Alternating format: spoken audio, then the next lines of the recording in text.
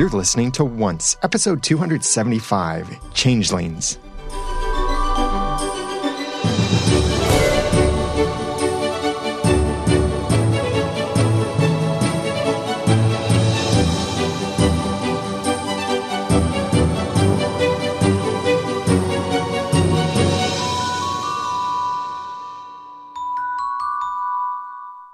Welcome back to another episode of Once, the unofficial podcast for ABC's TV show, Once Upon a Time. I'm Daniel J. Lewis. And I'm Jeremy Laughlin. And we're happy to bring this conversation to you about changelings. Now, the name of this episode seems a little odd. Because I only saw one changeling, and she looked like Granny. And by she, I mean he. And you're thinking of she. You're thinking of changeling in the Star Trek way that I was kind of thinking of changeling too, like someone who changes or morphs into someone else. There's actually a much more accurate description and definition for changeling, which will make sense, and so I'll bring it up later. That's called a tease. But let's start our discussion That's called mean. In the past. The main thrust of the past, and this is really the main thing we'll be talking about from what happens in the past, is the future. The baby as a means for Rumple to meet his mother. But backing up to that, when Rumple really brings home the baby. Oh, gosh. What'd you think of that? What, throwing the baby on the table? Yeah, just his getting a baby and bringing it back. Well, for the Rumpelstiltskin of the classic tellings, he really doesn't steal many babies. He did this one time. It was in this scene that apparently Belle first knew of him taking children. But unfortunately, the dialogue throughout this episode was lacking. Well, there was back in the episode Skin Deep. He said among the list of chores that he would give Belle, one of them was something about skinning the children that he brings for their pelts. That one was a quip. Yes. One of my favorite moments. It led to Chip. Yeah. Well, the chipped cup. It's just a cup. But this whole scene, I couldn't place it totally in the timeline. Big surprise. But the problem for me is that in this and many other scenes, people seemed out of character in this episode. Mm-hmm. And our lovely cast did their best with the lines, but I feel like even the emphasis Emily Duravin put through the line, "What happened to you that made you like this?" She was just emphasizing all these different parts, trying to make it sound like a line that hasn't been heard in a million other stories. It seemed like an odd thing for Belle, having been living with Rumple, to ask. And I don't remember her talking to him that way in the castle ever. Exactly. Maybe. I don't know. It was odd. Yeah. I can't make excuses for this episode. Rumple especially felt like he wasn't written as Rumpelstiltskin as much. Right. He showed a lot of weakness, a lot of vulnerability. And I'm talking about the frilly Rumpelstiltskin. Enchanted fairy tale land Rumpelstiltskin form really didn't seem like Rumpelstiltskin. Right. Now, Mr. Gold Rumpelstiltskin, I think, still did seem consistent. Right. And maybe that's part of when they get a couple writers writing the same episode. One of them is tasked over the Enchanted Forest storyline, and the other is tasked over the Storybrooke storyline. And that could explain why there's some discrepancy sometimes in roles and personalities. It could. However, one of the writers, being David H. Goodman, we've come to really appreciate a lot of his episodes, but there were things even in the Storybrooke side that were just very odd that I'm sure we'll talk about, both plot and dialogue. Needless to say, for me, like you said in the initial reaction, this after the last several weeks for me, this one was kind of a letdown, I think. Yeah. Now, what is cool about this episode is that, and I think it's cool because they're bringing in some new talent and giving people some new opportunities. This episode was written by David H. Goodman. This is his 24th episode. But it's the first episode with Brian Ridings as a writer. He's previously been a script coordinator for pretty much every episode since the beginning of season 2, as well as the script coordinator for several of the extras that have been on the Blu-rays and DVDs over the past couple seasons. So he's not new to the show. New as a writer, yes. My guess is he probably handled the Enchanted Forest storyline, and that's why it felt a bit different from normal Once Upon a Time stuff. I'm sure there's a lot that we don't know about the production of an episode, but editing, if nothing else. Not video editing, script editing. I don't know. There were lines. There were lines throughout that I labeled cut and paste in my notes. Yeah, perhaps.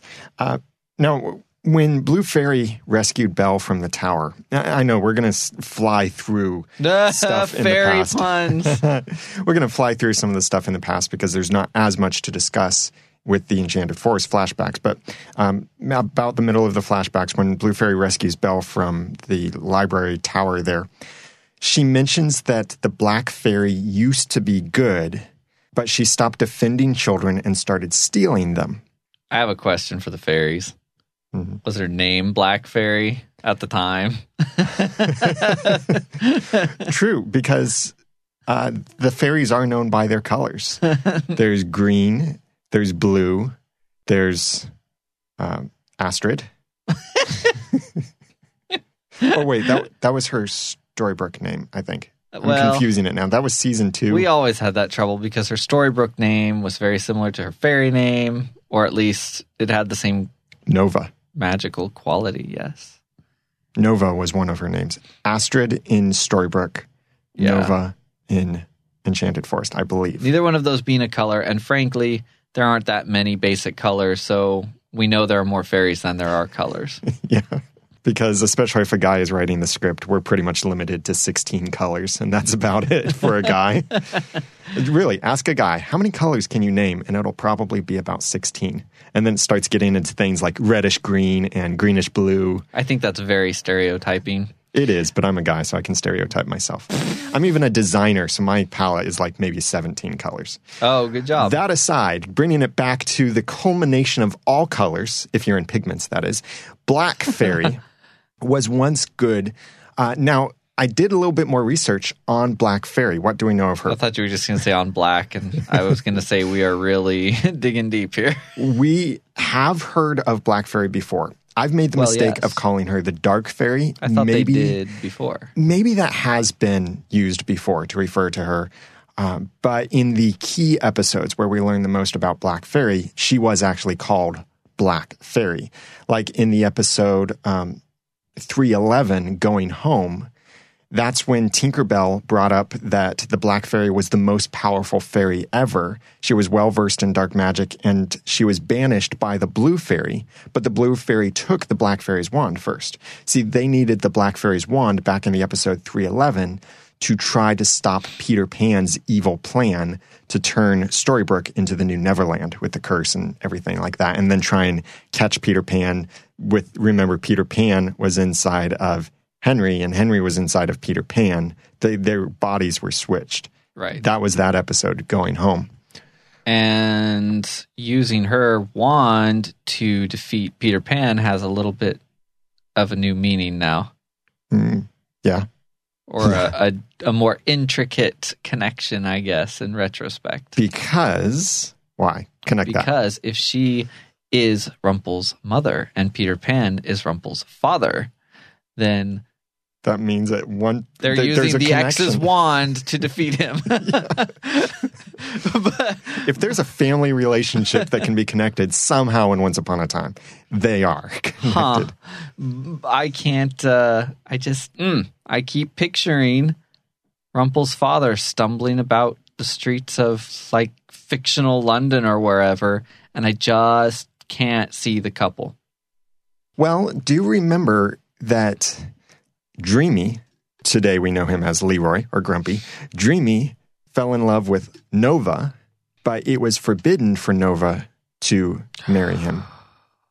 That's right. So because fairies really are nuns. We do know it's possible for them to love someone, to fall in love, to have relationships with people and such. That doesn't mean it's common or that it's even something that has happened at all, other than maybe these couple times. So Rumpel's father, Malcolm, somewhere along the way met this fairy, fell in love in some way, and then had Rumpel. And we don't know at what point the Black Fairy turned bad. Because like Blue said when she rescued Belle, Blue was saying she was a good fairy once. She got all crouchy and child stalkery. She's real creepy. Maybe she was called White Fairy back then. I don't know. Because we've seen some characters change names when they've changed sides. I don't know if the fairies change colors as well, or it's part of their titles or something. I could really see colors actually not being their actual names, but being kind of a rank. Like in the military, they sometimes refer to each other simply by their rank. You know, colonel, general, sergeant, all of that. So maybe Blue is more rank and not a name. And that's how Nova could have an actual name and not be known as a color. They never called her, hey, pink, or anything like that. Hey, fuchsia, or hey, aquamarine. See, we can name colors. I'm just not sure if I can match them with the colors they go with. Oh, yeah, I think we've theorized about the ranks before. Yeah, that's true. I do think I remember that. Now, the Black Fairy was played by Jamie Murray, who was previously H.G. Wells in the TV series Warehouse 13. The really cool thing of a connection here, and maybe a little hint of what's to come, maybe I'm reading too much into this, which I wouldn't be surprised, is H.G. Wells is one of the classic sci-fi writers who is also lumped in with Jules Verne. What did Jules Verne write? 20,000 Leagues Under the Sea, The Mysterious Island, storylines that we've already seen come to Once Upon a Time. H.G. Wells is known for classic sci-fi like The Time Machine, The Invisible Man, The War of the Worlds, The Island of Dr. Moreau.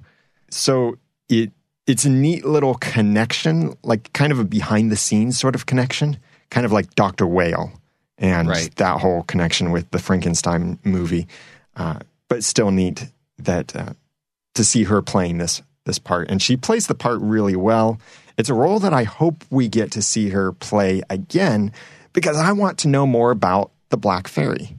Well, she did a good job. I wouldn't be opposed to it. It's not like she was just one of those characters they bring in and you're like, I hope we're not dealing with that for a long time. I think she would be interesting to have in the show. I don't know, there again, I don't know if we were really asking the why do you hate fairies question still. And I don't know. It's a question we forgot that we thought we had the answer to because the way we previously put it together was, well, a fairy helped Balefire come to the land without magic. And that's why Rumpel hates fairies. Right. What I kind of question in this is why the baby? Rumpel didn't actually need the baby in order to summon the Dark Fairy. That's what that incantation was that Belle translated for him. Right. Well, maybe the incantation is something that she can just kind of roll her eyes at and ignore. But when there's a baby involved, she's like, my precious. And she's going to go get that baby. And who knows? What is she doing with the babies? Does she supply the Lost Boys to Neverland? That would be interesting because fairies, at one point it was said something like fairies come from Neverland. And she steals babies. Was it said by the show or was it theorized by us? That fairies come from Neverland? Mm-hmm. I'm pretty sure it was said in the show. It's starting to be hard to remember these things. Yeah. So one thing here that connects this maybe is, Belle is all saying, you put this baby in danger. Well, is it really in danger if the only purpose of the baby was, hey, there's a baby here, but that's only to get you here. You're here for me, not for the baby. I think, remember, Rumpel pulled out the dagger while the Black Fairy was there trapped inside of Squid Ink. I think there was something that Rumpel wanted to do with the dagger and with the baby and he needed Black Fairy there for it. Some kind of revenge he wanted to seek or something. Think so? Now, this gets But into... Belle wouldn't know that. No, she wouldn't necessarily. Her reasoning didn't make sense. Now, I also thought, well, how was the baby in danger? It would have made more sense for Belle to say something to the effect of, oh, so the baby wasn't ever really in danger. Because through the rest of this episode, I was thinking, this doesn't work. Why would she fall in love with him after witnessing this whole thing unless the end proves that he had a change of heart and saved the baby in the end, or the baby wasn't really in danger after all? There had to be something, because she was clearly mortified by this whole thing and she's fighting him on it. It just doesn't fit with the going to live with him and seeing the man behind the beast and falling in love. But then at the one chance where it could have fit anyway, she concludes that the baby was in danger, and she's the one who returns him to his parents. I think the baby was in danger because Rumple had the dagger out, and Black Fairy was like, what are you going to do with that? And I think he was just going to kill her.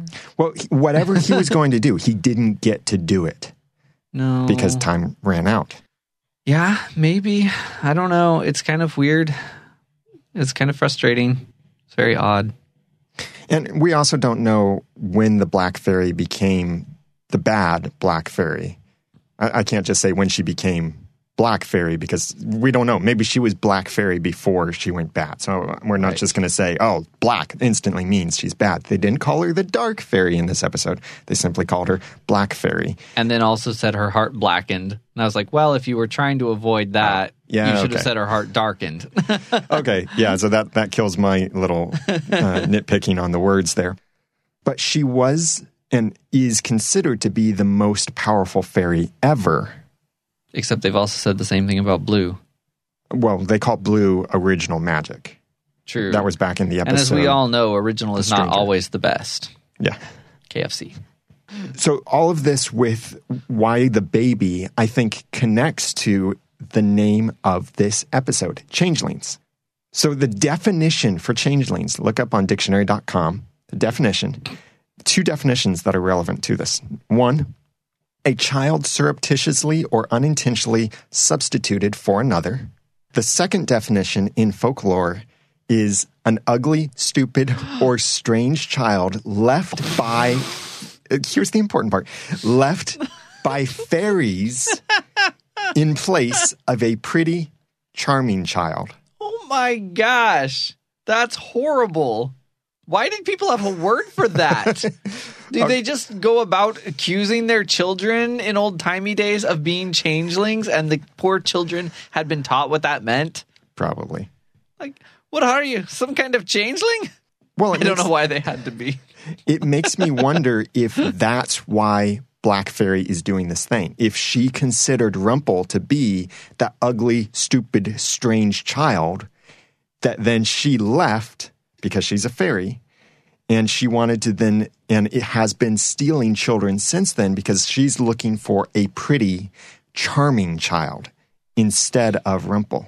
And that would make Rumple the changeling. Whoa. Yeah, she did kind of get a little coward, didn't she? Yeah. Now, this baby from the couple, we don't know if it was an ugly, stupid, or strange child or whether it was a pretty and charming child. We don't know. We didn't really get to see it very well. Same is what she's thinking. She didn't get to see or find out or take the child or anything. So I want to see Black Fairy more often because I want to understand this whole thing. This also means that Rumple was not a muggle by pure blood. He is born of some magic. Yes, he is. And I don't know if I like that. I don't know. Well, it could explain part of why he's been the Dark One for so long, and maybe why he's able to absorb magic better in a sort of way. His mother is kind of the Dark One of fairies. Yeah. But the problem to me is that he always, and maybe it's kind of a fate thing, but it always felt like he was just this dude, and he was a coward, and he had a terrible father, but now, like, both of his parents are notable. So he's not so random. Mm-hmm. I don't know if that's good or bad. Jump back to the episode 118, The Return. Earlier, I said The Stranger, referring to an episode when Bay sought Blue Fairy. It was actually The Return, not The Stranger. I get those two mixed up sometimes. But in 119, The Return, Blue Fairy had said to Balefire, "You're not untouched by magic. There's something dark in your life." Now, they probably really always meant that to be the dark one. Yes. But it is also possible that she saw some darkness coming from Dark Fairy, because Blue Fairy did not know that Rumple was the Black Fairy's offspring. Is that causing a headache? A little bit, because it means that Henry is the great-grandson of a fairy. Like, there's too much magic in the family tree for anyone who senses magic to be around any of these people and not go, "Whoa, what in the world? You're not normal. Who is your family?" Because even if you can say that Rumple's father didn't become anything until later, his mother was literally a fairy. Mm-hmm. The darkest of them all. Wow. There we go with the superlatives again. Right. She might not have been evil before he was born. Right. We don't know when she turned bad. We only know that she did. It was probably before Rumple's birth, because after all, she did leave so fast that she didn't even get to name Rumple. And he brings that up. He said, if you would have stuck around long enough to actually give me a name, you would have known. Maybe next we're going to find out his father was actually a dwarf. My father was a dwarf, and my mother was a fairy. But I'm okay with that.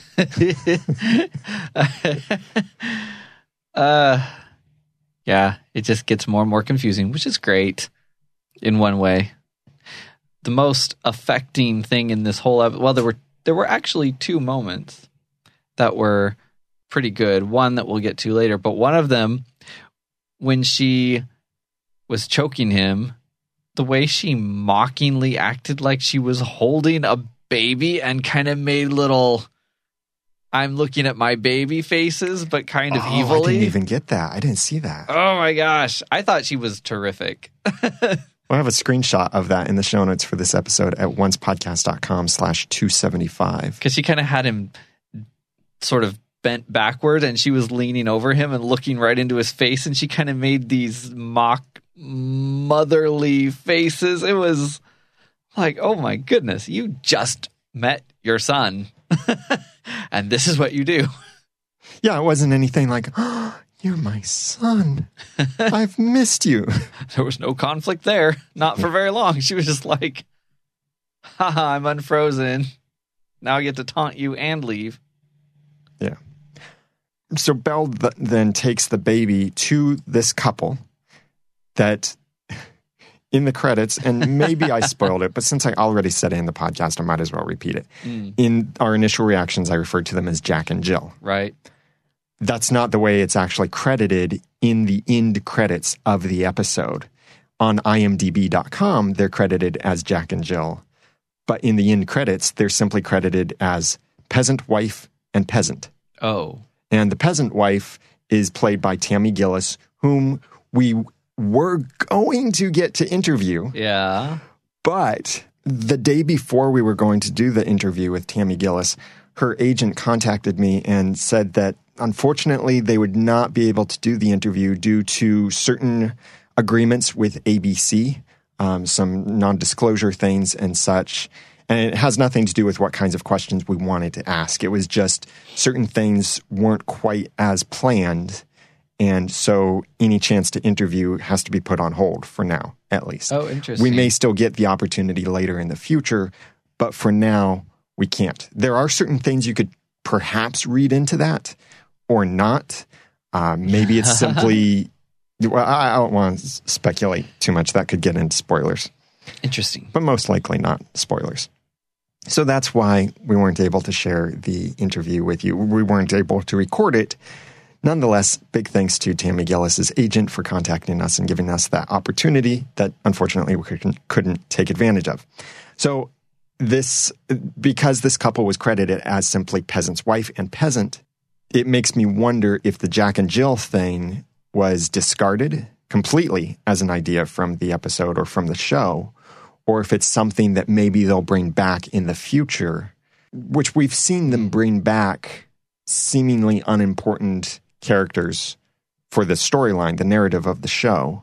We've seen them bring back certain characters that seem to be one-off characters to play different parts. Like Gus, for example.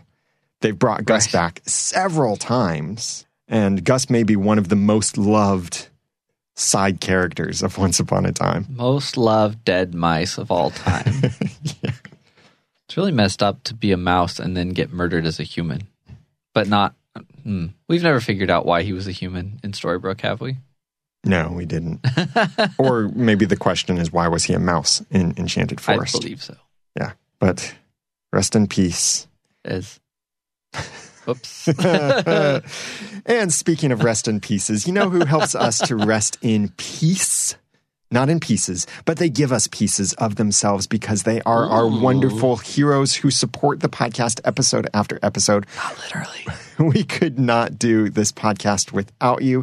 So for this episode, special thanks go to our heroes, Lisa Slack, Lisa R., Amy Catalier, and our 26 heroes on Patreon. Thank you very much for your wonderful, generous support of the podcast. You enable us to do things like keep the website running, pay for the place where we host the MP3 files. Yeah, did you know we don't just upload the MP3 files to somewhere on the internet like Angel Fire or GeoCities or something like that? We have to pay for dedicated podcast media hosting that enables you to download the files very quickly. It gives us stats so we can see how many people are actually downloading the episodes. It keeps the files online, so even if our website goes down, the files are still available for you to download the podcast. It's stuff like that you enable to continue because of your wonderful support. You are our handsome heroes. You help us to rest in pieces, not the kind of Gus kind of way, but the wonderful, restful, helpful kind of way. So big thanks for being our heroes. If you would like to be a hero or want to renew or adjust your heroship for the podcast, then please go to oncepodcast.com/hero. And thank you for your support. Yes, thank you. Moving on to the present. At the beginning, we see a fleeing nun. Not a flying nun. That's a different show. A fleeing nun. And this is like a horror show for nuns. Nuns and fairies. Yeah. We see so many bad things happen to nuns in Storybrooke. I was going to question originally because she says, the Mother Superior won't let you get away with this. Like, you mean Blue? Like, why can't you just, it's shorter. You were not nuns until you were cursed. Why are you still nuns? But now I realize, as we've been having this discussion, it fits quite well with their lifestyle in general. So why not? Yeah, true. Just go ahead and be nuns. Evil Queen, when she appeared, said this to Rumple. You don't really expect me to kill my own flesh and blood for you. Well, remember, Evil Queen, you did kill your father. But that was for her. True. And she did kill her husband, but that wasn't flesh and blood. Yeah, she did. And technically her father isn't flesh and blood. She was the flesh and blood of her father. Her father is not the flesh and blood of her. But it was still a close family relationship. What? I don't think it's a unidirectional quality. But the phrase flesh and blood has now lost all meaning, and it's just kind of gross. Unless it were to have a superlative added to it, like the darkest flesh and blood of all, or something like that. That just got weirder, too. In the library, Belle has this dream, and it's all a dream. And there's that strand that, now we'll call him Gideon, since we know that's his name, that the baby, or Gideon, says is his fate. And he almost makes it seem like it's much worse than Rumple is planning. Like the way that he describes, this strand is my fate, and Rumple wants to cut this with the shears, almost makes it sound like Rumple wants to kill his son. I didn't think so. I was relieved that it was a dream, because otherwise, I've never seen this book in my library that I scour every week. Let me just open it and do what it says. I thought that was very strange. And then it was a dream, and I was happy. Nothing about, dare I use the word of the chats and the bulletin boards and the forums, Morpheus. Nothing about him really sets real well with me. He's weird. Menacing, you're saying? Or just, it's a strange concept that's not, I'm not sure it works real well. Talk about growing up too fast. Well, yeah. And there's also the whole thing, jumping ahead, when in another dream, he tells Belle, remember the book. Why? Why is the book important? It's almost, the impression I got is as if when Gideon is born, everything that happened in the dream world is lost to him. He doesn't remember any of it. That would be good. That's the point of the book. Except why do I think she's still going to talk to her son in the dream world? Yeah. And he did say to her, you'll always be able to find me. Yeah. Well, what do you mean about the book, though? Well, the book is kind of a key that connects Belle and the baby. Was he not just pointing her towards Squid Ink? No, because when he mentioned don't forget the book, that was much later. That was when Belle gave him up. Oh, so that's this right. was, I jumped forward a little bit to refer to that. So that's near the end of the episode. Why does he got to be cryptic? Because he's Morpheus. That's why. He's a baby who can appear in his mother's dreams as an adult. He could say what he means. I'm sure he's capable. Snow and Jasmine meet up in the diner, and one of the things that stood out to me here was I mentioned before that I'm not sure I trust Jasmine because it sounded like she gave two different stories about what happened to Agrabah. This time, though, she is confirming this latest, what we see of Jasmine is confirming the story that she told Snow early on. So she's being consistent with that story. It's not as if this Jasmine is not the same Jasmine that we saw before, which was one of the theories that I brought out. Right. I think we come up sometimes with some really interesting storylines that don't happen. Right. But sometimes I think our storylines would be really cool if they did happen that way. I think so too. Or like the whole Jekyll and Hyde thing. I'm really disappointed that my big theory on the Jekyll and Hyde thing didn't turn out to be true. When the Evil Queen visits Zelena to kill her, here's Zelena once again being all evil and motherly in her own privacy of her home, just sitting there. Wicked. Yeah, wicked. That's right. Being all wicked and motherly. And this scene. I don't even think Pieces Missing quite explains any of this. It's not so much what happened as how it happened. Evil Queen shows up like a puppet with her heart being controlled or something like that. It was so odd. It was all odd. It was like, why would Zelena not just try to disappear with the baby and go somewhere safe? Why would Evil Queen show, even though she's not proving to be completely two-dimensional. So why did she act two-dimensional in this scene? Why was she not expressing any kind of explanation of remorse or motivation? Like, she's not explaining to Zelena that she doesn't want to, but she has to because she wants to achieve this selfish goal. Like, that would have been very Evil Queen to do. Mm-hmm. But she doesn't, and then they poof outside, and she's saying, enough games, let's end this. What does that even mean? They weren't playing any games. And there was nothing to end. And this, what, your sisterhood? I don't understand where these lines came from. They just started speaking to fill airtime. It made no sense. Well, Evil Queen is a bit cliche with the Evil Queen fairy tale land sort of lines. We've heard that before. Her dialogue has been very clever up till now. At least she didn't do something like, ha, ha, ha. Hashtag Gallivant. Okay. But one of the other things that was a bit different about Evil Queen here, I could really almost see this happening, is Evil Queen joining a motorcycle gang because her attire here in this scene looked so much motorcycle gang-like than anything we've ever seen before on the entire show, anyone's costumes. It didn't really look Evil Queen because she's wearing this giant belt sort of thing with an eagle on it. Not a crow, probably, or it's eagle-looking kind of thing. And just the rest of her attire really looked like she's going to jump out on a Harley Davidson and drive off. Well, at one point, I probably would have said, haha, that's funny. Yet we've seen her do an entire scene speaking with a Southern accent. So I suppose anything's possible. True. So maybe we will see her drive up on a motorcycle somewhere. That could be really interesting. And the combination there of icons. Yeah.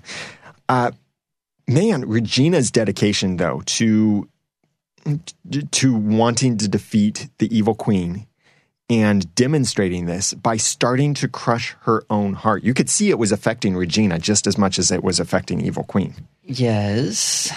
I'm not sure that doing it and then stopping herself proves any kind of dedication to the idea of it. She was experiencing the exact same pain that she was causing on Evil Queen.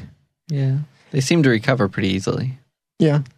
It was interesting. I don't know why Zelina wasn't fighting back herself. She's pretty powerful. Why would she fight back? You can't kill the Evil Queen, and I think Zelina knows that. So why even bother fighting back? Someone sent in that feedback. I think it might have been Gareth or DeAndre mentioned the same point to say that. I mean, that's a good point, but she could still, stop her and live and be there for her baby. Yeah. Who would be an orphan at that point.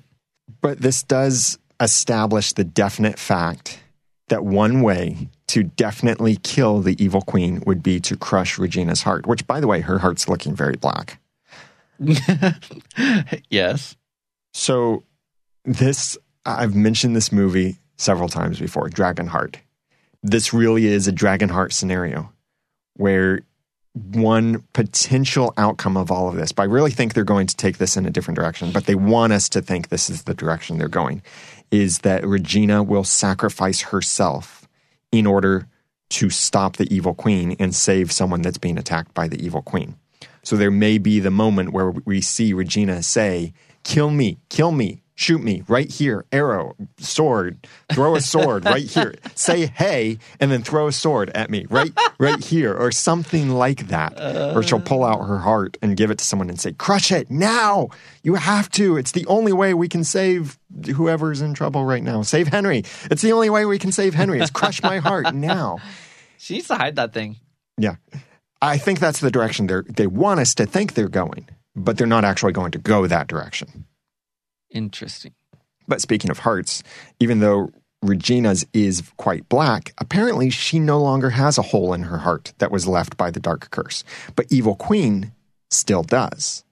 When Regina was referring to the hole in her heart, she was saying things like referring to it in past tense for herself. And I think that's a sign of her significantly developed character, the result of forgiveness and grace and love and all of these things that Evil Queen kind of represents a part of Regina's heart. So maybe that part has the hole in it. But the thing is, Regina has healed, moved on, and no longer has a hole in her heart. She might have a hole in her brain, though. Which we'll talk about soon. That being the logic of her attitude towards Zelina. Yeah. Well, let's jump to that right now. Well, my thing is she won't forgive Zelina, but what is there to forgive? Yeah. She, as I recall, she said, go after him, him being Hades. Yeah. Nobody was at fault. Zelina was not malicious in her attempt at faith that Hades was not the evil person they all thought he was. Regina decided to trust Zelina, but Zelina was simply wrong. She didn't do anything. She's done things, but in the specific instance that Regina is hating her over, she didn't do it. And I don't know how it makes any sense. And so the fact that it's the one thing not consistent in Regina's character development is her attitude toward Zelina, including the development of her relationship with her sister. Mm-hmm. That the second they first had Regina say that she blamed Zelina early this season, I thought it was ridiculous then, and that she's clinging to it even with Zelina trying to apologize for what she's done recently. I think from Regina's perspective and thinking about what someone in Regina's position might be feeling, I think it does make sense to blame Zelina. I'm not saying it makes sense as a fact or outside of what Regina is feeling, but from her perspective, I think it fits. It fits with what she's going through. It fits with what she's feeling to blame Zelina for that. But like DeAndre pointed this out, that Regina should be basically blaming herself because she's the one who told Zelina, yes, maybe love can change him. So go after him and go change him and such. But really, it was definitely Hades' fault. Hades is the one who killed Robin. Hades could have killed anyone else. Might have, probably would have killed anyone else who got in his way in any way. And the reason that they were in that situation in the first place, if I'm not mistaken, was because Regina made Robin give the baby to Zelina. Yes? Yeah, I don't remember. It's funny how these little things Chat room will probably help correct us there. I remember there being a definite thread of culpability for Regina herself. So I don't know. She had seemed more well-adjusted before, and she overall still seems that way. The thing towards Zelina is just so irrational. Yeah, and it's interesting the way that Zelina worded things. The order of her wording was Regina was forgiven and she grew and changed. Mm-hmm. Regina is kind of acting like, no, you have to grow and change before I can forgive you. What about forgiveness? What about redemption? I mean, you've been forgiven, you've grown, you've changed. You're not me. I can never forgive you. I can pity you. I can hate you.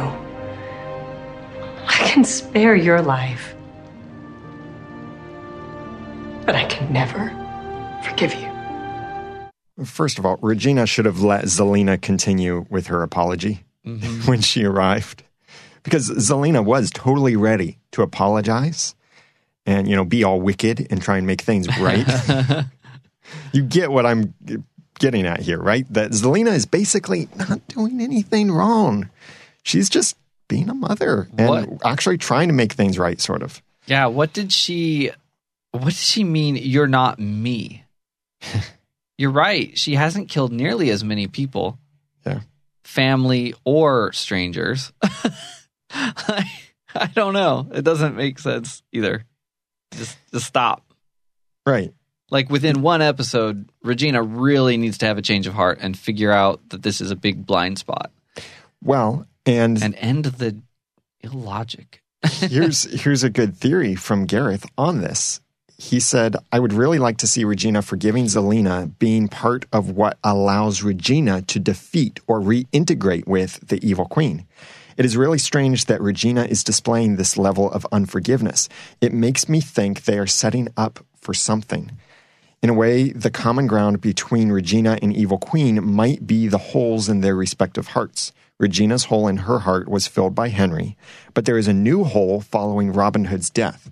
Perhaps making peace with Zelina needs to happen before she can make peace with herself.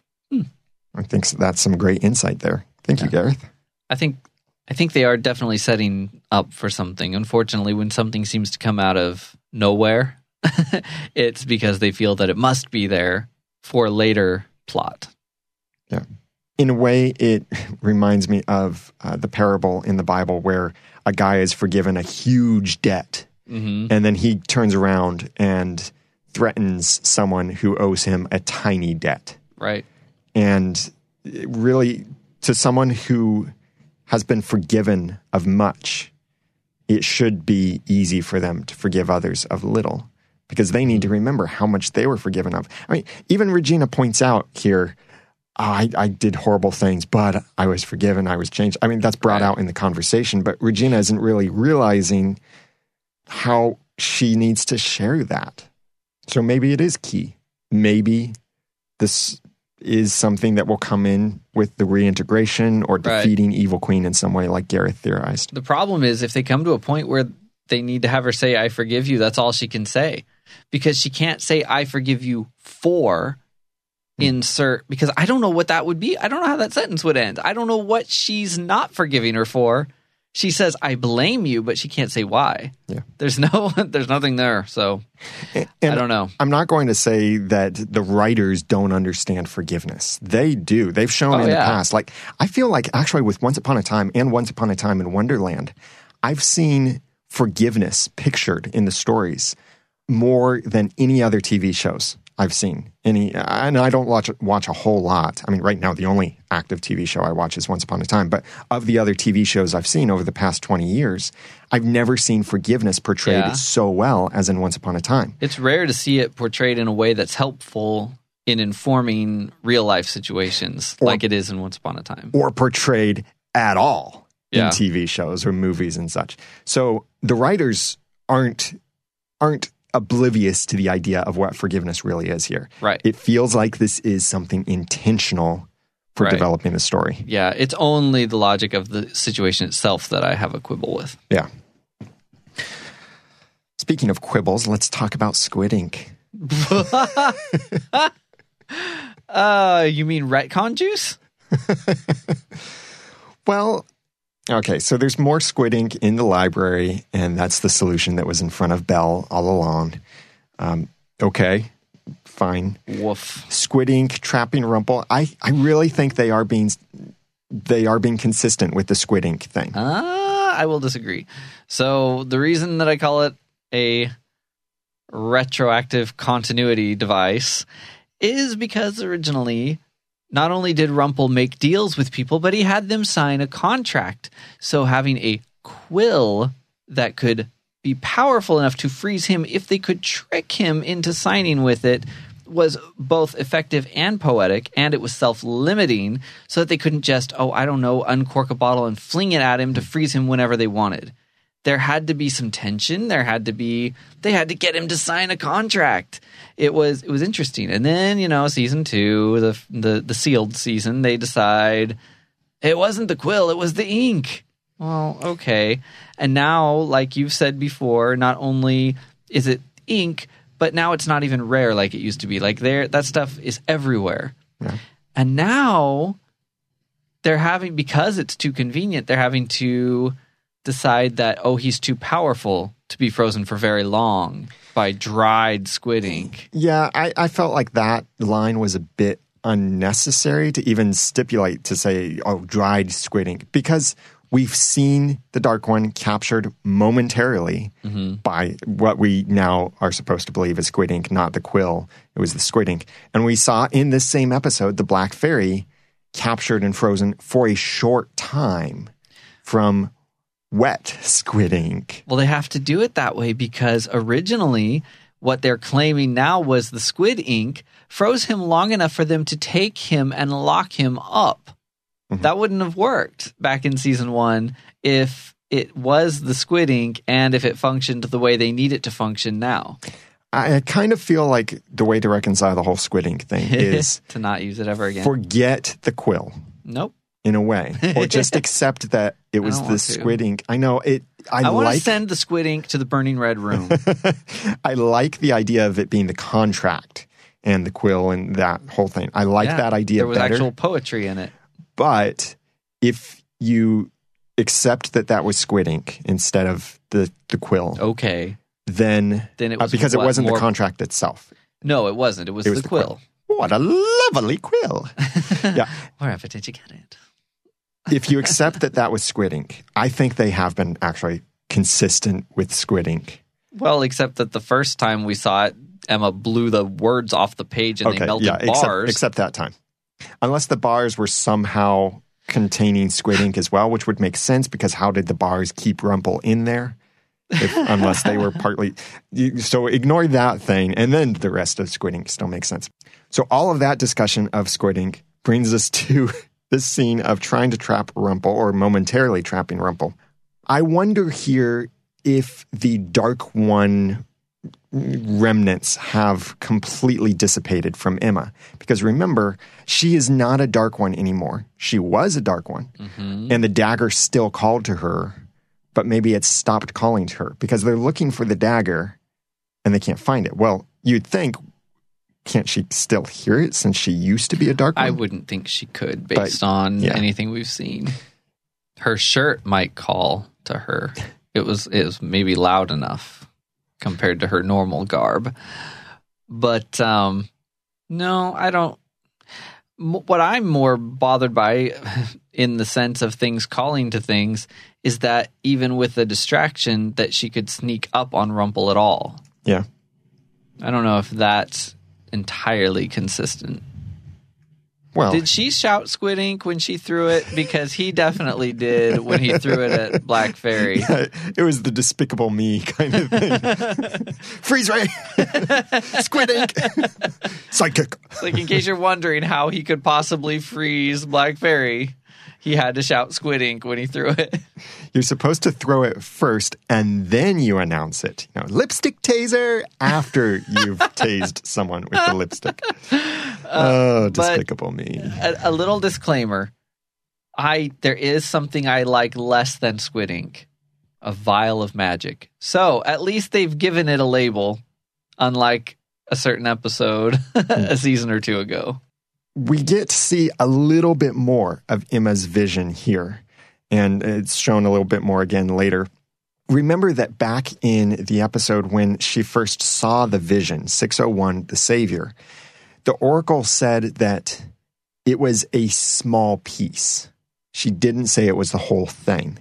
Clearly, it's not the whole thing. Mm-hmm. And here we got to see a little bit more. I think they filmed this scene, the fight and everything. They filmed the whole fight, and they're showing us little bits at a time. One of those things that we get to see added to it this time is the sword. And not only is that sword interesting, but how the sword was used. I find that interesting because whoever is under the hood thrust the sword into Emma. It looks like they twist it. Jeez. And then they let go. They let go. They leave it. Yeah. And you don't leave your sword in the person. Unless there's a particular story in the Bible of a sword accidentally being left in a person. It's a very interesting story if you want to read it sometime. It's in the Old Testament. But it seems like there's some meaning to that. Like, it's more than just someone defeating someone else. There is the extra meaning of twisting it and then leaving it there. Just kind of letting them die with the sword in them. Ew. Maybe there's something special about this sword. Well, why does Rumple have it anyway? It's got to be magical in some way if it's in his shop. He keeps magical things. Magical in that it wants Emma to find it, and so it just kind of wriggles itself to the top of the rubble he left in his temper tantrum. I mean, that search lasted all of 2 seconds. They walked in, like, oh, there's the sword. That was easy. Maybe that's calling to her. It's a different blade. Well, one reason why maybe it stands out and why maybe it has this connection could be with this theory from Gareth saying, I'm sure we'll find out that the sword is the sword of the first savior or something like that. The Excalibur equivalent for savior magic. I don't want that to be the case, but I wouldn't be surprised if it is. Maybe it is really what has the power to cut someone off from the savior magic, the way Excalibur cuts off the original magic. It is even possible that Rumple turned the shears of destiny into the sword. This is me speaking. I don't think he turned it into anything else. I think the sword has existed as that sword since forever. Mm-hmm. Gareth continues, I think he was the last one to have the shears. We saw Merlin turn the Holy Grail into Excalibur, so perhaps the shape of something doesn't matter as much as we sometimes think. I think this sword could be powerful enough to kill the evil queen and not harm Regina. And that could especially make sense if what we're seeing in this fight scene is one version of Emma killing another version of Emma. I really feel like that's what they're setting us up for. So like floral shirt wearing Emma killing plain tank top wearing Emma? Yeah. I think that is the wrong winner. I don't know why. I don't suppose my opinions are really that strong, but we all did notice that shirt for sure. And in our chat room during the show on Sunday night, you can go to oncepodcast.com/live to chat with us while the show is airing. That's also where our live podcast is hosted on Sunday nights and Wednesday nights. But in the chat room, a couple people pointed out that originally in the vision, when Emma gets disarmed, the sword is hit out of her hand, it poofs away in red smoke. Who uses red smoke so often? Rumple. Now, the color of smoke, I know our friend Jeff Roney loves the theory of the color of smoke, or at least years ago he did. And certainly it seems they are somewhat consistent with the color of smoke. And red is often used by Rumple. So there could be something there. This is a sword that in some way belongs to Rumple. Mm-hmm. So that's something else to consider. Or at least this sword that hurts Emma, the sword that Emma is using in the fight, that's the one that poofs away in red smoke. We don't know whose sword that is. We don't know where Emma gets that. That is not David's sword, because in that vision, when David runs up, he is carrying his sword. Meanwhile, while all of this is happening, a couple across town needs some marital counseling because Rumple confronts Belle in this scary way. It's almost like The Shining sort of way. I just expect Rumple to open the elevator doors and say, "Here's Rumple," or something like that. But that didn't happen, thankfully. This is supposed to be a family show. It's supposed to be. But two things happen here that seem to counter each other. One is it seemed at first that Rumple basically acknowledged that his relationship with Belle is done. But then at the end of the same scene, when she says the cost of using that magic on her would be losing her forever. Oh, she's a sneaky little manipulator in her own right, isn't she? But it's that moment when he backs off and leaves, because I think that is a price he is not willing to pay. She has, perhaps rightly, stomped him into the ground and twisted her heel as much as she can. She's told him there's no hope for him. She's told him there's no hope for them as a couple. And yet, as he's saying these things, she says, "Don't give up." Why not? From everything you've said to him this year, why should he not if he really values your opinion that much? I mean, he's earned what she said before, but I thought that was a kind of an odd. It was more like the Belle we know to tell him not to give up, but her sort of message to him hasn't been consistent. Not that it has to be. It's kind of a terrible relationship. It's kind of sad that they've taken that relationship to that point, but that's where it is. But she really has basically said, I thought in no uncertain terms that they are done, that he has lost her forever. And here she's kind of dangling that carrot. Now, maybe you do what you got to do to get out of that situation, but I don't know. What I'm questioning is whether they intended it that way or not. I don't think they did. I think they were intending her to be genuine, but I thought that was very weird. Did you recognize Rumple's sentiment in expecting that only his baby could love him? Yeah, every villain in this town thinks that a child will be the place where they get the love they need for all of life. Regina did that originally. And it was really the main thrust of Zelina's motivation, that I must have this baby because this will be the only one in the world to love me. And only me. Yeah. And that seems to be Rumple's same perspective. Mm-hmm. So, yeah, a little bit copy and paste. Yeah, like you were saying earlier. It feels like he's smarter than this. He's been around so long and he's been through so much. Why would he think this? I mean, I guess being alive a long time doesn't mean that you learn lessons. Clearly he hasn't. But going from nobody can love me, but maybe this child can, and I have to cut his fate away. Apparently his fate is to hate me, which they only know because he appeared to them in adult form. Freaky child. Don't trust that baby. You better give that baby to the fairies because he needs all the help he can get. Maybe they should cut his fate. Just saying. Don't turn into creepy Morpheus. If a baby can be creepy, Belle and Rumpel's baby is definitely creepy. And speaking of the baby, we come to the baby's birth.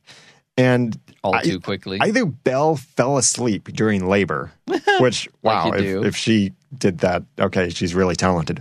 Or she's learned how to revisit the dream world without actually being asleep. Because there, during labor, was when she visited the dream world and talked to Morpheus. Reaper baby has total control over whether she's in the dream world or not. That could be true. And maybe that is his magical power, is he is Morpheus. He is a kind of ruler over dreams, and he does have that actual magical power. He said, you'll always find me when you need to. So I'm thinking that even though Blue Fairy takes baby Gideon away, that Belle will still be able to find him later on, because Morpheus said it right here. Or Gideon, rather. I'm just calling him Creepy Baby.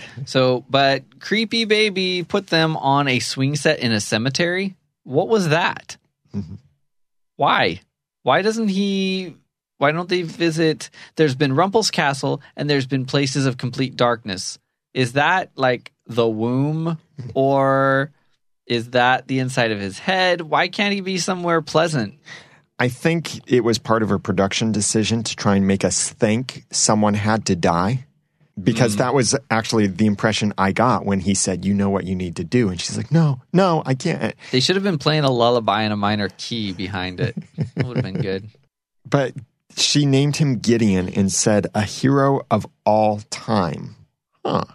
Maybe the hero of this season.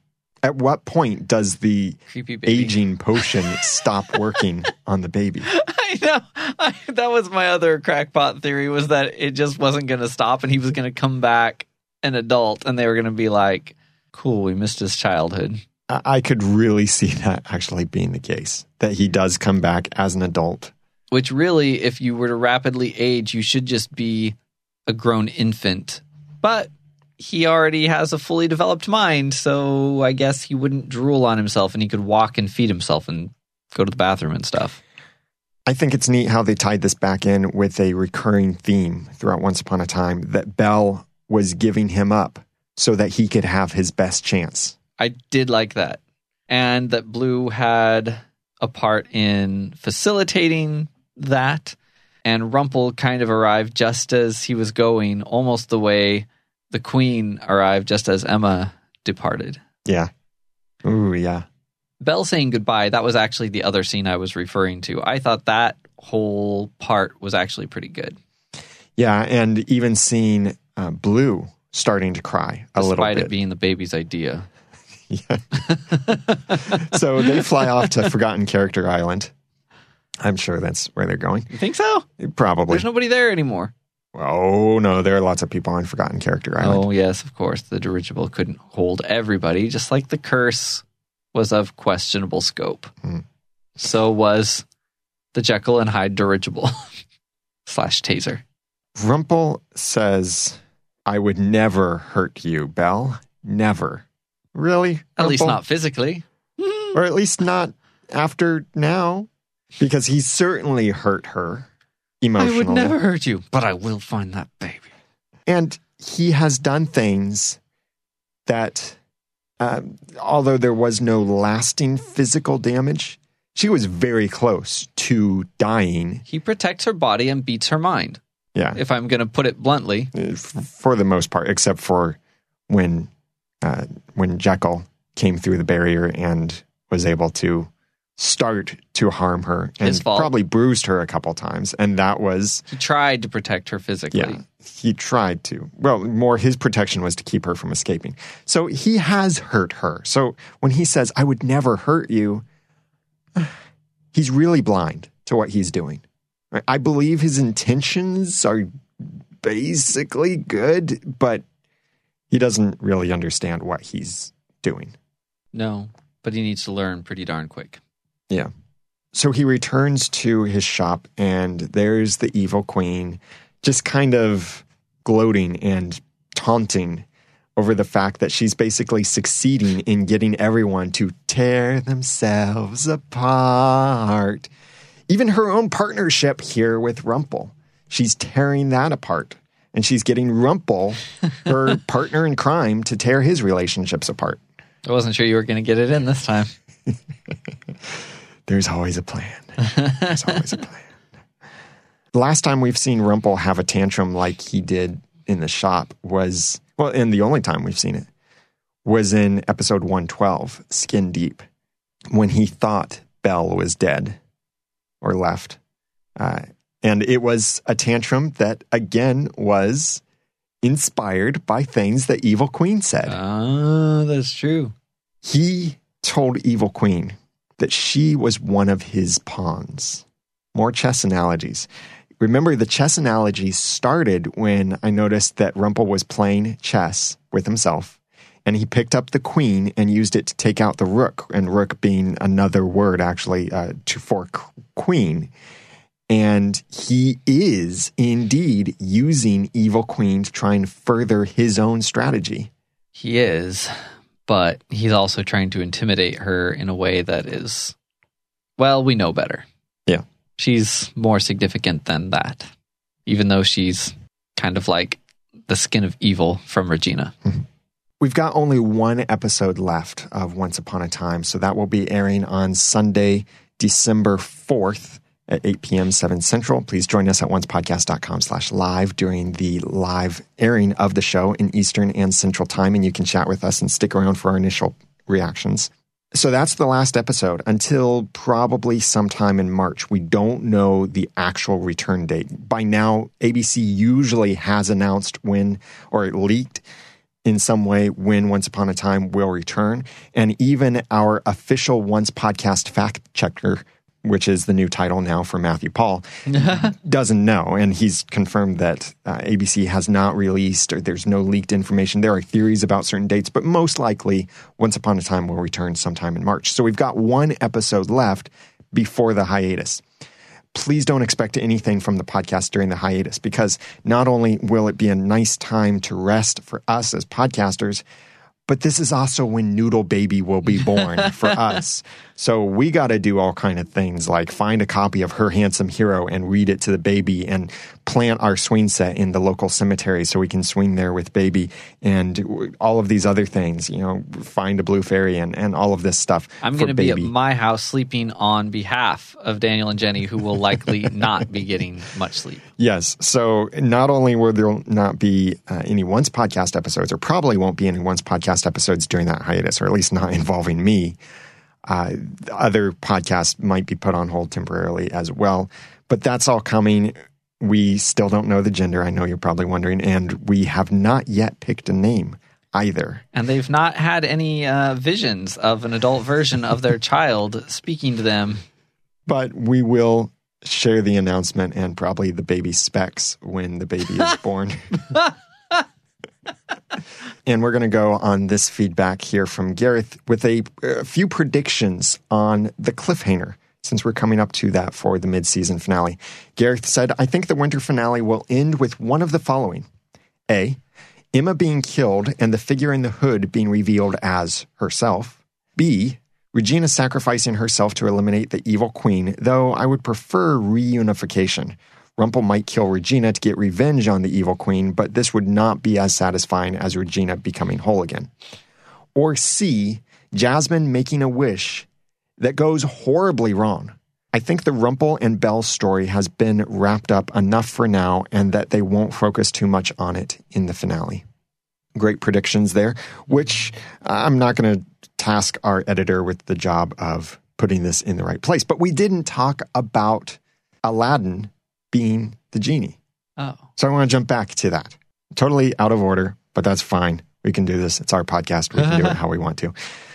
When Aladdin became the genie We've theorized in the past, and I was disappointed to see Jafar not come out of the genie's bottle. I think it makes more sense for it not to be Jafar, but still, I want to see Jafar return in some way to Once Upon a Time. So back in the scene when they rub the genie lamp and the little bracelets come out, that inspired me to do some more research about that. Ooh. And sure enough, we've seen those bracelets before. Back when we first saw the genie Sydney in episode 111, Fruit of the Poisonous Tree, Sydney was wearing those bracelets when he was the genie. And it was an iconic thing that when King Leopold's first wish was to free Sydney, those wrist things fell off. I'd call them cuffs. Yeah, the cuffs fell off. Same design for the cuffs as what Aladdin puts on and thus becomes the genie. And in case you're wondering what happened to the other two wishes, without there being a genie, the other two wishes were still usable because King Leopold used the second wish to grant his third and final wish to Sydney, which then Sydney used that wish later when he said, "I wish to be with you forever," talking to Regina, to always look upon your face, to never leave your side. And then that's what sent him to the Land of Mirrors, to always stay there, or maybe that's what created the Land of Mirrors. And that's very consistent with how wishes often turned out in Once Upon a Time in Wonderland. Yeah. Which hopefully they know, because if Jasmine says, "I want to be in Agrabah," and Agrabah's like buried under sand, so will she be. And I doubt she'll be able to breathe. And the talking about Once Upon a Time in Wonderland, I went back and rewatched some of that, some key episodes here and there. Same kind of cuffs as well for the genies in Once Upon a Time in Wonderland. Same design, same everything. They all wore those cuffs when they were the genies. And it was very symbolic at the end when, okay, spoiler, when Jafar becomes the genie, those cuffs are put on him. And we don't see him wearing those cuffs in the episode The Savior here in Once Upon a Time. So twice now, Aladdin has referred to, or it has been referred to, that Aladdin has met a genie before. Mm-hmm. The first time, he and Jasmine referred to that genie as our old friend. So where does that fit in their history? Yeah, and in this episode, we saw Aladdin meet Jasmine. We saw that whole story, and then we saw Aladdin leave Jasmine. And are we to assume that they met up again before the whole using the shears business? And didn't kiss? And didn't kiss. Since that seems to be their recurring theme. And the most important part of their relationship to you. And maybe that's the answer. Maybe because we didn't see him, whatever he went off to do, and then whatever happened, and he used the shears on himself. Maybe it was somewhere in that story that he met his friend, the genie. Yeah, and here in this scene, he referred to that genie as a great genie that he knew. Now, Sydney, I wouldn't really call Sydney a great genie. No. Because especially when we look back at the episode Fruit of the Poisonous Tree, when we got to see him as a genie, he's very blah, blah, blah, got to do this all again. He's Here we the go. bored genie. Yeah, exactly. He's tired of this. And he does not have the greatest morals, as we see in the rest of the episode, The Fruit of the Poisonous Tree. Cyrus, I would say, was a good genie. He was a good man. Yeah, it was a bad decision that led him to become a genie. And when I say Cyrus, I'm referring to Once Upon a Time in Wonderland. But that's not Cyrus's bottle. One of Cyrus's brothers had a genie lamp that was the same design as this. So the whole point of this is a genie lamp. This is not a lamp from Once Upon a Time in Wonderland of the three brothers, because what happened for them, they were cursed into the lamps when the curse was broken and they returned the water to Nyx. Then the enchantment was removed. It wasn't like the bottle and the lamp still had a genie to them, and now that position was left unoccupied. So this genie lamp has a genie, or that role to it. That's a role that can be passed on by putting on the cuffs. So I really think that probably the genie that Aladdin is referring to is Sydney, because Sydney was from Agrabah. Yuck. I don't see them being friends. Yeah. Well, we need to see Aladdin and Sydney Glass meet up sometime in Storybrooke. But Aladdin set him free, so... Well, he just said he's free now. Yes. But why wouldn't Aladdin set him free? Different storyline, maybe. No, it is possible that it's a different genie's lamp in all of this, but... I don't want to see Sydney as that genie. Whatever the case, Aladdin is now the genie of the lamp, and we don't see any more of that in this episode. And I think that's quite heroic of Aladdin, which is really interesting because here is a guy that was the savior and had savior magic, and he chose to cut that from himself and hide and be a thief. And now here he is kind of making that right by deciding I'm basically going to sacrifice myself to fulfill this role to help save Agrabah. So I think it's pretty brave of him and heroic even. It is. I don't know if I care yet. Gareth, similar to Gareth's theory earlier, and this was the expanded version of his theory of Jasmine's wish possibly going bad, and this could be one of the possible cliffhangers. So Gareth said, since it is the winter finale, I am expecting bad things to happen. As the lamp can only have one master at a time, I don't think it will affect the overall story very much at this point. However, in the future, after Jasmine or someone else might get their hands on it, of course, if Daniel is right and Jasmine is Jafar in disguise, things could go south in a hurry. But I don't think that is the case. And now I have to admit, I don't think that's the case either. The thing Jasmine might do that leads to disaster is trying to help her friend Snow White break the sleeping curse. It could be Jasmine being super well-intentioned, but there may be a cost or unforeseen consequence. Later, Aladdin will be freed from the lamp. Someone might be able to wish him free. The other genie got free, so perhaps Aladdin knows how to do it. However, I wonder if being a genie would qualify as a curse. In Wonderland, it was a punishment for stealing the water. Alice's true love for Cyrus, this is from Once Upon a Time in Wonderland, did not free him from his bottle. Remember, they shared true love's kiss. That didn't break that punishment or that curse. But perhaps Jasmine and Aladdin's true love's kiss, which, by the way, would be their first ever kiss, apparently, will someday release him. I think that's a great point, Gareth, and it would justify the fact that we've never seen these two people kiss. I'm not saying that anytime you see two people, they need to kiss, but... That's a relief. Their storyline really seems like they do have feelings for each other, and they're just kind of denying them right now. So maybe their true love's kiss could be key to breaking the genie curse or punishment or spell or whatever you want to call this that Aladdin is now in. It could be. It could just be a carefully worded wish. So this concludes our discussion of this episode, Changeling. If you'd like to continue the discussion, then please comment on our show notes for this episode at oncepodcast.com/275. You can also go to our forums and talk about anything about Once Upon a Time, including future episodes. And there are spoiler sections there, so you can share spoilers you find. You can theorize based on spoilers there. And there are non-spoiler sections as well. All of that and more, and our feedback information for sending us your theories after the next Once Upon a Time episode is all in the show notes at oncepodcast.com/275. Please connect with us on Twitter at OncePodcast, and I'm Daniel J. Lewis on Twitter at the Daniel J. Lewis. I'm Jeremy Laughlin on Twitter at Phlegon. That's Phlegon. This podcast would not be possible without our great team behind us. So special thanks to Jack for writing our show notes, John Buchanan for editing our episodes, Hunter Hathaway and Jacqueline for providing our spoilers. You'll hear from them in just a moment. Jacqueline and Matthew Paul for moderating the forums, Keb for masterminding our timeline, and thanks from me to my fellow co-hosts, Jeremy, Aaron, Heather, Hunter, and Jacqueline for hosting the podcast with me. And until next time, that wingless glowworm won't stop me. And thanks for listening.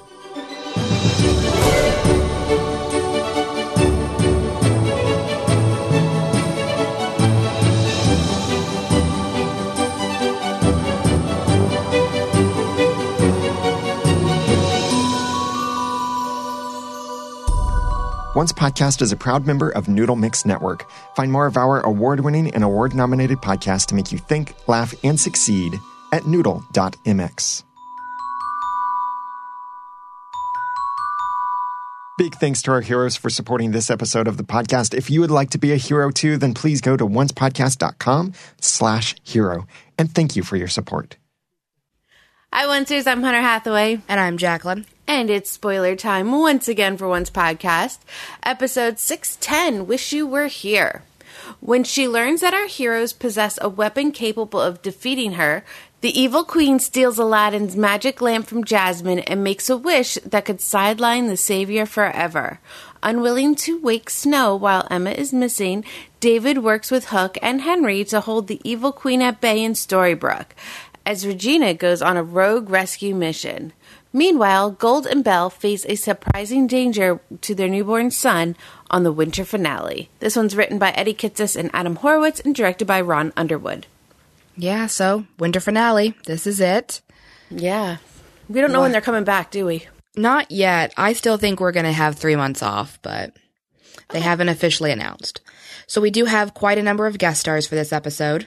But if you look, there's no one new. Yep, there's no one new at all. We do have all of the dwarves returning, including Jeff Gustafson as Stealthy. Yay. We have Beverly Elliott back as Granny, and we have Keegan Connor Tracy as Mother Superior. Of course, we have Karen David as Princess Jasmine and Dennis Ocdennis as Aladdin. You're getting very good at saying that. Thank you. And of course, in a bit of a surprise, if you haven't been paying attention to filming shots or been listening to Hunter and I talk about filming shots, Giles Matthey is back as Gideon. Yeah. I guess we have to call him Gideon now instead of Morpheus. I guess, because she named him Gideon, even though she knew he had another name. But we got a promo. Did you want her to name him Morpheus? I don't know, but they called him that, and then, oh, wait, your name's Gideon. Surprise. I know, right? It's like, oh, wait, it's a girl? I was waiting for that. I thought that would have been perfect. That would have been hilarious. Then who's this Morpheus character? Anyway, little sidestep there. Let's go back to our promo. It was a different promo. I liked it. It was. It was probably the better promo we've gotten all season. Okay, so yeah, Emma wishes she has never been the savior. Yeah, which, you know, is interesting because I kind of thought she had made a little bit of peace with being the savior. She keeps talking about how she's going to fight and try not to die and how she's there to protect the people she loves. And then, you know, suddenly it's, I wish I was never the savior. So yeah. So the evil queen takes the lamp and it looks like she was in some major fight. She's got a big cut on her face. Mm-hmm. And then she wishes for whatever Emma wished for, which was not to be the savior. And Aladdin, of course, has to grant the wish because he's got the cuffs on. And Emma disappears from Granny's. Yes. And then the next time you see Emma, she's wandering through the enchanted forest in what has to be the most ridiculous princess gown I've ever seen in my life. Yeah. I mean, it is full on Disney, bright pink, poofy, fur on the collar kind of ridiculousness. Yeah.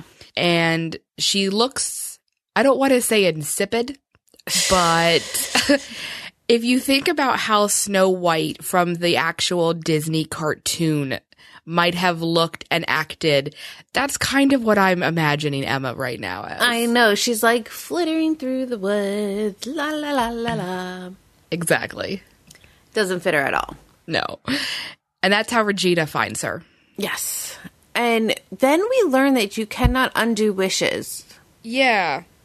Which I thought you could wish for the wish not to have taken place. You would think so. I mean, that seems to be kind of logical. It's not one of the rules, at least not that Adam and Eddie have established, because they did establish some rules with genies back in Wonderland. Yeah. But anyway, the promo ends with Charming stating that the evil queen reign ends today. And you see him lunge at her with a sword. Yeah. So, I can see another fight taking place, because that's all this show is. Sword fight after sword fight. Just lots and lots of sword fights. Yeah, so we did get photos. We did. We got a very small selection of photos. And they're all green screened. They're all green screen, which is a little weird because we know there are scenes that are happening in Storybrooke. Yes. But this is all they decided to share with us. So it was very strange. Yes. So in this alternate universe where Emma was never born the Savior, it pretty much means that the Dark Curse was never cast, is what I'm getting at. Because you do see Snow and Charming, and they are dressed full on king and queen. And they look a lot older. Like they've done some makeup work to Snow's face, and both of their hairs appear a lot lighter, as if they're going gray. Right, but they don't look that much older. It's the funniest thing, at least to me. They're supposed to be like at this point 60 twice their something. age. Yeah. So they don't look that old. Not at all. And Not Emma at all. is there with them as their daughter, and she's dressed like a fairy tale princess. Yeah. And so the funniest way, you're looking through these photos. So the first photo you see is someone kneeling in front of them. And then you're like, who could that be? Oh, wait, it's Henry. Yeah, he's dressed up in completely gold knight's armor. And it looks like he's being knighted. Yeah. Because Snow has the sword on his shoulder in another photo. So I don't understand how Henry's alive. How? Guess we'll find out. I mean, Because how? maybe he's not her son in this alternate universe, and he is just a knight vying for her love. That would be really weird. That would be awkward. And then you do see a few pictures of the evil queen, and she's dressed a lot like she was back in the pilot. If you remember obviously the very famous scene where she storms into the wedding of Snow and Charming, and she tells them that she'll destroy their happiness. She's dressed a lot like that. Yeah, she has the pantsuit on with a gorgeous bust and this big red cape. And then you do see some extras standing around at this coronation or the knighting of Henry. A lot of people, not necessarily people you're going to recognize, but they did manage to fill out the scene. Yeah, and then the dwarves are there. Yes, I did see the dwarves. But I'm only counting 6, and there should be 8. Maybe the other 2 are Because if hiding. you notice, there's no Dopey. Yeah. And I don't remember who the other one's missing. Let's see, we've got Hang on, Grumpy. we're gonna scroll back up through our notes because Grumpy, Sneezy, Doc, Sleepy, Bashful. Yeah, the only one missing is Dopey, so I don't know who's missing in that photo. and Dopey missing kind of makes sense given that the actor who played him did leave the show. Yeah. Yeah, I don't know where the other one is. But we got a script tease. We did. Do you want to take this one? Because this is only a 1-person script tease. I feel sort of cheated here. Well, you can do it. I can see you doing it. That, you know what? You can play Captain Hook. That's perfectly Okay. fine with me. Sorry, I have to get all ready into character. You are Prince Bloody Charming, and I'm Captain Hook. Not the other way around. Yeah, that's a weird line. Yeah. I don't know what that means at all. Maybe they take they're not like switching bodies, but their personalities switch for a second. Like, I don't know, but because they're both ready to fight always. Yeah, I maybe. don't know. It kind of sounds like the alternate universe we saw back at the end of season 4, where heroes were villains and villains were heroes. But I don't know. Maybe. I don't know. So there was an interview with Entertainment Weekly. Yes. We didn't learn much from it. We didn't, and a lot of it has to do with the winter finale and kind of what we've already pieced together through the promo and the press release and any kind of photos we had before this. So Adam and Eddie have teased that in a season that's seen a returning evil queen, a savior in crisis, and a renegade genie all facing a dire prophecy, hope returns to Storybrooke in the form of a magical wish. But of course, like all magic, it comes with a price. And this price upends the world of all our fairy tale heroes and villains as they are thrown into an adventure involving new worlds, old loves, and an impending destiny that can no longer be ignored. So basically, Emma's going to have to go to Stabby Town and Robin's returning, even though they're not going to mention him in the press release. Yeah. Stuff we already knew, really. The big question for me is, now that we've seen Gideon as a baby who was taken away by Mother Superior, we have all those photos from when they shot this episode that reveal that grown-up Gideon is the one who's underneath that hood. So how? I have just a lot of how this week. I don't know how a lot of this is possible. Maybe it's one of the wishes. Oh, there you go. The evil queen can wish that the boy be grown up. Grown up evil, so he can maybe come back and take on Rumpelstiltskin, since the evil queen and Rumpel have recently had a bit of a falling out. Yeah, I don't Maybe. know. So that's our winter finale. That's the winter finale, and we probably won't have anything spoiler-wise to talk about for a while, because I still think we're going to have 3 months off. Yeah, and not even that. Didn't they already start filming the second half? They did. They've filmed up to 14, I think is what they're on now. I don't know. So they've got some leeway before they have to be back on set. Yeah, and everything seems, normal in quotation marks here, because of course we know Robin's been running around for about 4 episodes now and no one really knows how or why. Yes.